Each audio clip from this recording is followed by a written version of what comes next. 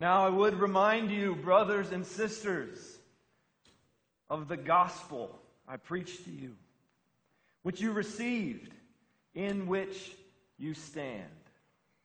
Let us pray. Lord God, our hearts are prone to wander from you and from the burning center of your truth made known to us and to the world in Jesus. Help us now in these moments, clear our minds, calm our hearts. Help us to be captivated once again by your gospel, that we might be changed into your likeness and bear witness to your presence. In the name of the Father, and of the Son, and of the Holy Spirit. Amen. Please be seated.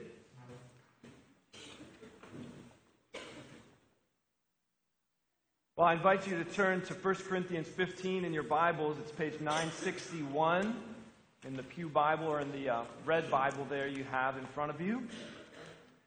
And if you're a history buff or a preacher like myself, you can't help yourself when you see a text like this. You have to, despite our beautiful and imaginative and exciting gospel passage where Jesus calls the first disciples in that incredible account, we have to go here to 1 Corinthians 15 because, y'all, we're all into the early church and the Anglican tradition, right? Well, this is the earliest creed of the early church. And we have it right here before us in 1 Corinthians 15. Paul's visit to the city in Corinth was only a little over 20 years after the death and resurrection of Jesus.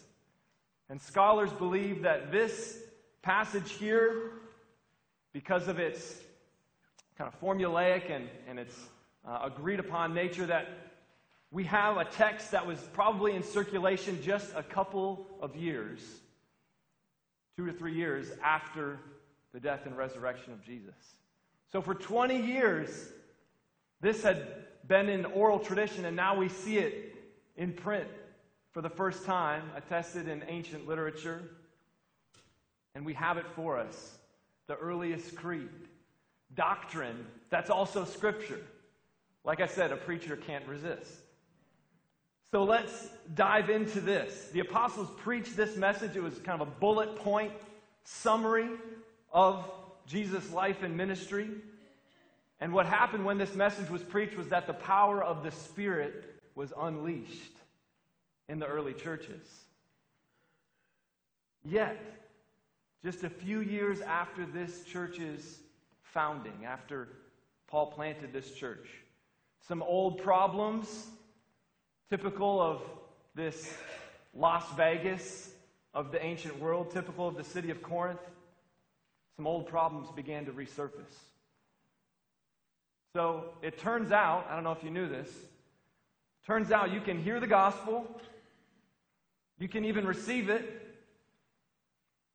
but after a few years, because you have not fully internalized, metabolized, incorporated, or as Paul says, stood on these truths, built your life on them, lived them out on a day-to-day basis, it can have terrible consequences in your life, just even after a few years. Does that sound familiar to any of your lives or my life? That we know the truth, but yet when we don't live it out,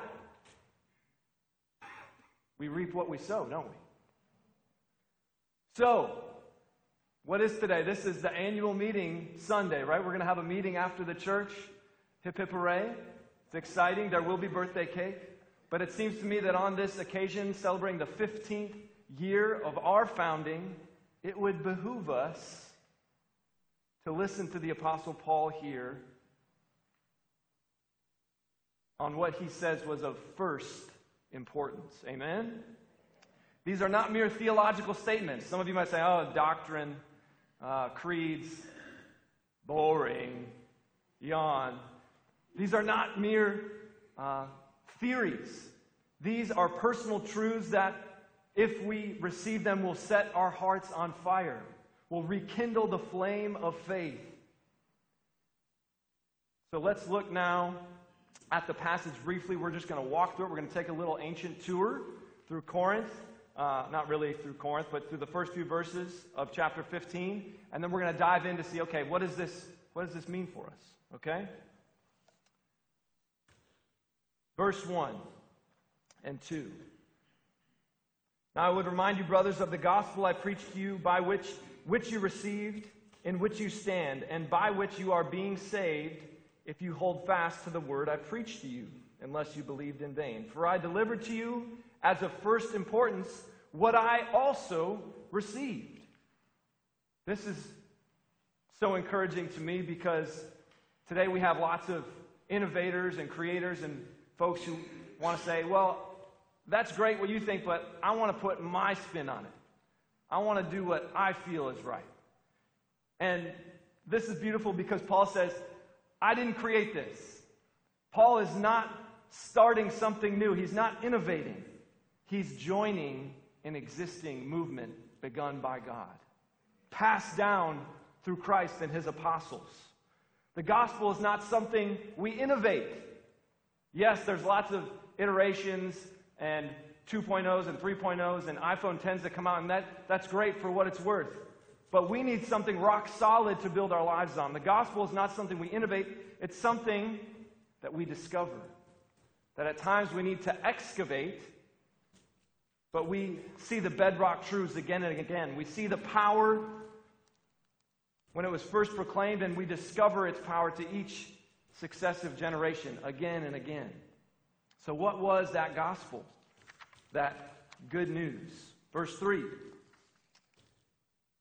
I delivered to you as of first importance what I also received, that Christ died for our sins in accordance with the Scriptures. Sometimes us preachers and theologians overcomplicate things. This is absurdly simple, and at the same time, the most profound mystery in the universe. Christ died for our sins.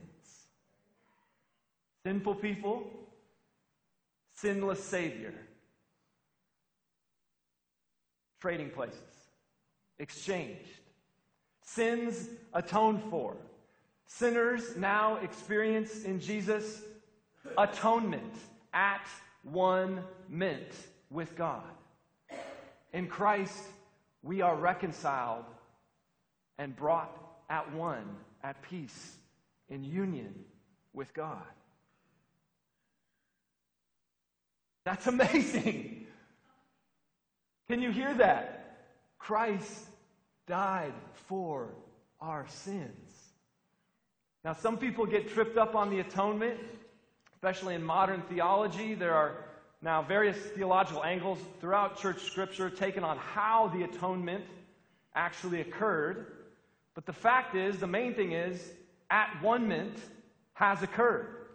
Now, you can describe it in different ways. It's like a diamond that you can turn and see different facets.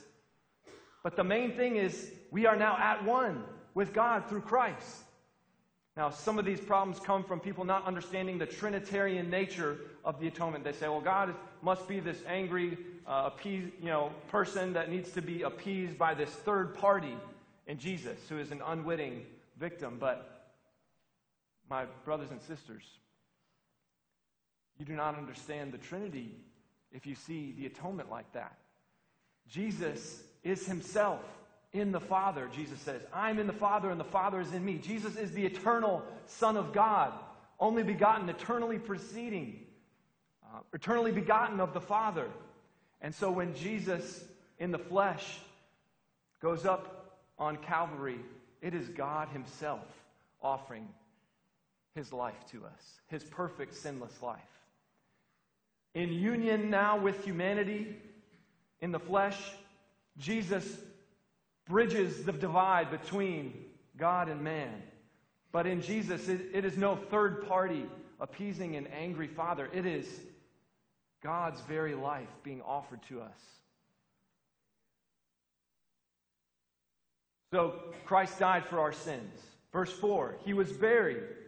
He was raised on the third day in accordance with the Scriptures. Hear that cadence. In accordance with the Scriptures. In accordance with the Scriptures. This has been planned from long ago. Again, not innovated, but excavated, discovered.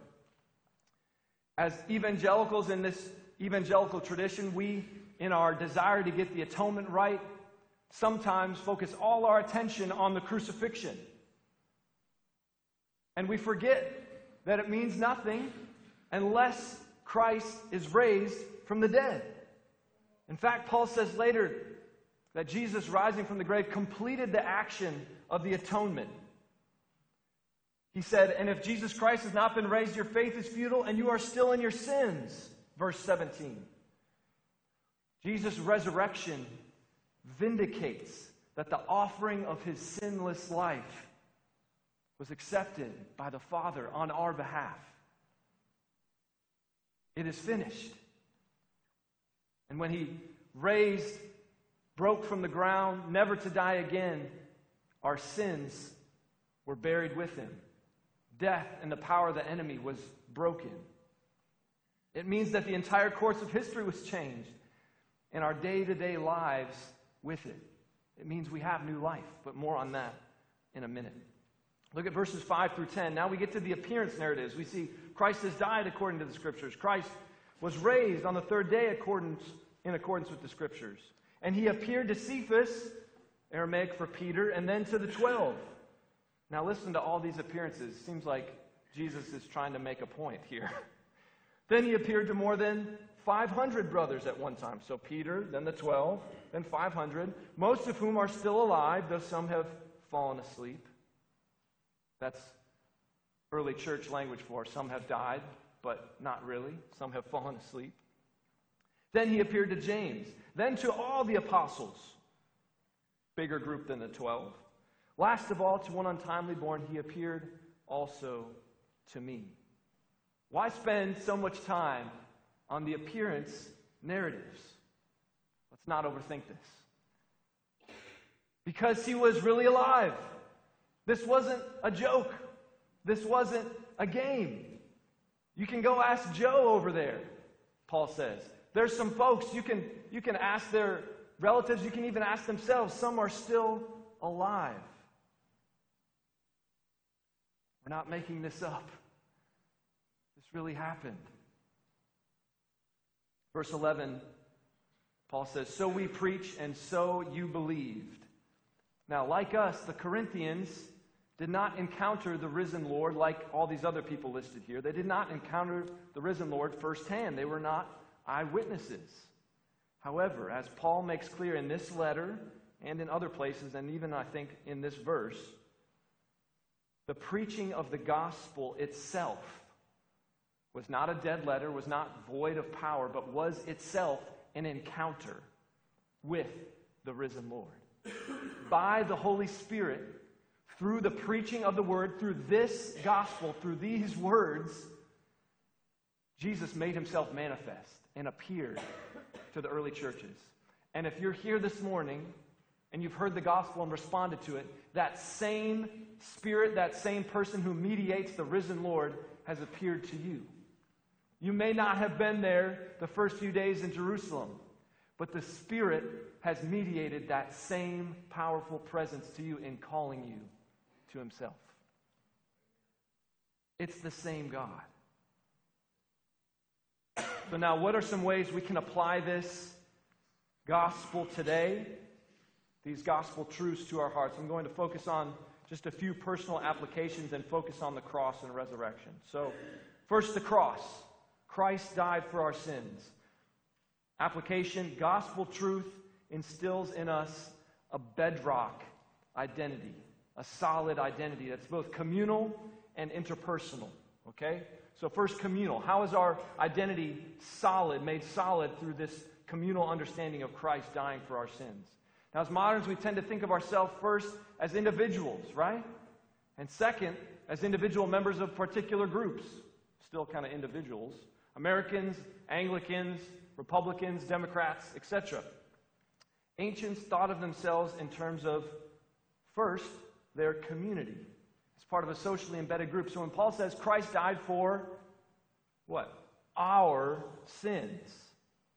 He's telling the Corinthians and Christians everywhere that whatever their previous group identity happened to be, they are now fundamentally part of a new community.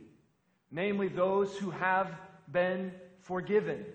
Those who are in allegiance with Christ, whose allegiance has shifted from Satan and his dominion to Christ and his kingdom. It is saying that, hey, Corinthians, though you're part of an influential city in the Roman Empire, really, your home is in Zion. This is crucial for us today. This communal identity can give us solidity and assurance in a culture that is divided, polarized, that is reaching for certain group identities. Your primary identity is not that of a political party. Your primary identity is not that of a particular generation or group affinity. Hey, I'm someone who likes to, eat at Wendy's, not McDonald's, right? No. And although God places us in families with certain ethnic heritage, your primary identity is not even your nationality or ancestry. We have Caucasians, we have Africans, we have Caribbeans here. But y'all, our primary identity is found in the New Jerusalem. It's found there with all those who reside in God's presence in Zion. Our identity is communal, but also interpersonal and personal. So when you see someone, what is the first thing you notice? When you see yourself in the mirror, what characteristic are you most proud of or ashamed of?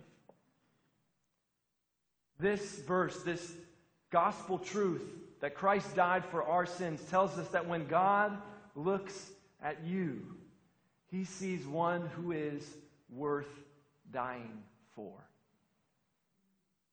You are one for whom Christ died. You are one for whom Christ died. We embrace this truth, this key element of the gospel message that Christ died for our sins. How would it affect our sense of identity? How would it impact the ways we try to prove ourselves to others or to God with our public performances, our achievements, our social media posts, our humble brags? And if we embrace this truth, how would it impact the way we love our neighbor? A person at the table next to us in the coffee shop, our server. What if we were to look at a neighbor or even a stranger and think in our first thought about them, you're one for whom Christ died. That's exactly what the scriptures do. In fact, 3 chapters before, you don't have to turn there, but 8:11, Paul says, in terms of the Corinthians' behavior, by your knowledge, you're destroying the weak person, the brother for whom Christ died. You are one for whom Christ died. Y'all, if we embraced this and made it part of our bedrock identity, we would be those who can carry the love and presence of Christ in a confident, in a non-anxious way to the world. We might even fix the problems of social media. Gospel truth gives us a bedrock identity. When you make a comment on social media, you're not seeing someone as part of a filter of a political party or of a certain tradition. You're seeing them as someone for whom Christ died. This is a rock-solid foundation to build our lives on. Secondly, we have the cross and the foundation it gives us. The resurrection infuses our day-to-day living with the possibility and power of his living presence. The resurrection infuses our day-to-day living with the possibility and power of Christ's living presence. Let me ask you a couple reflection questions that might diagnose some ways we're not appropriating this truth. Number one, do you tend to live in a state or in a spirit of condemnation toward yourself or towards others? I know I do, many times. And if you, like me, do this, we may be implicitly denying the truth of our co-crucifixion with Christ through your baptism. You are forgetting that you have been baptized into Christ's death, where sin has been cut off, killed. Your sins are buried. They're dead. The old has gone. Do you believe that? Or do you Constantly try to make up for that feeling of guilt or shame in your life. Constantly try to cover your sins with something.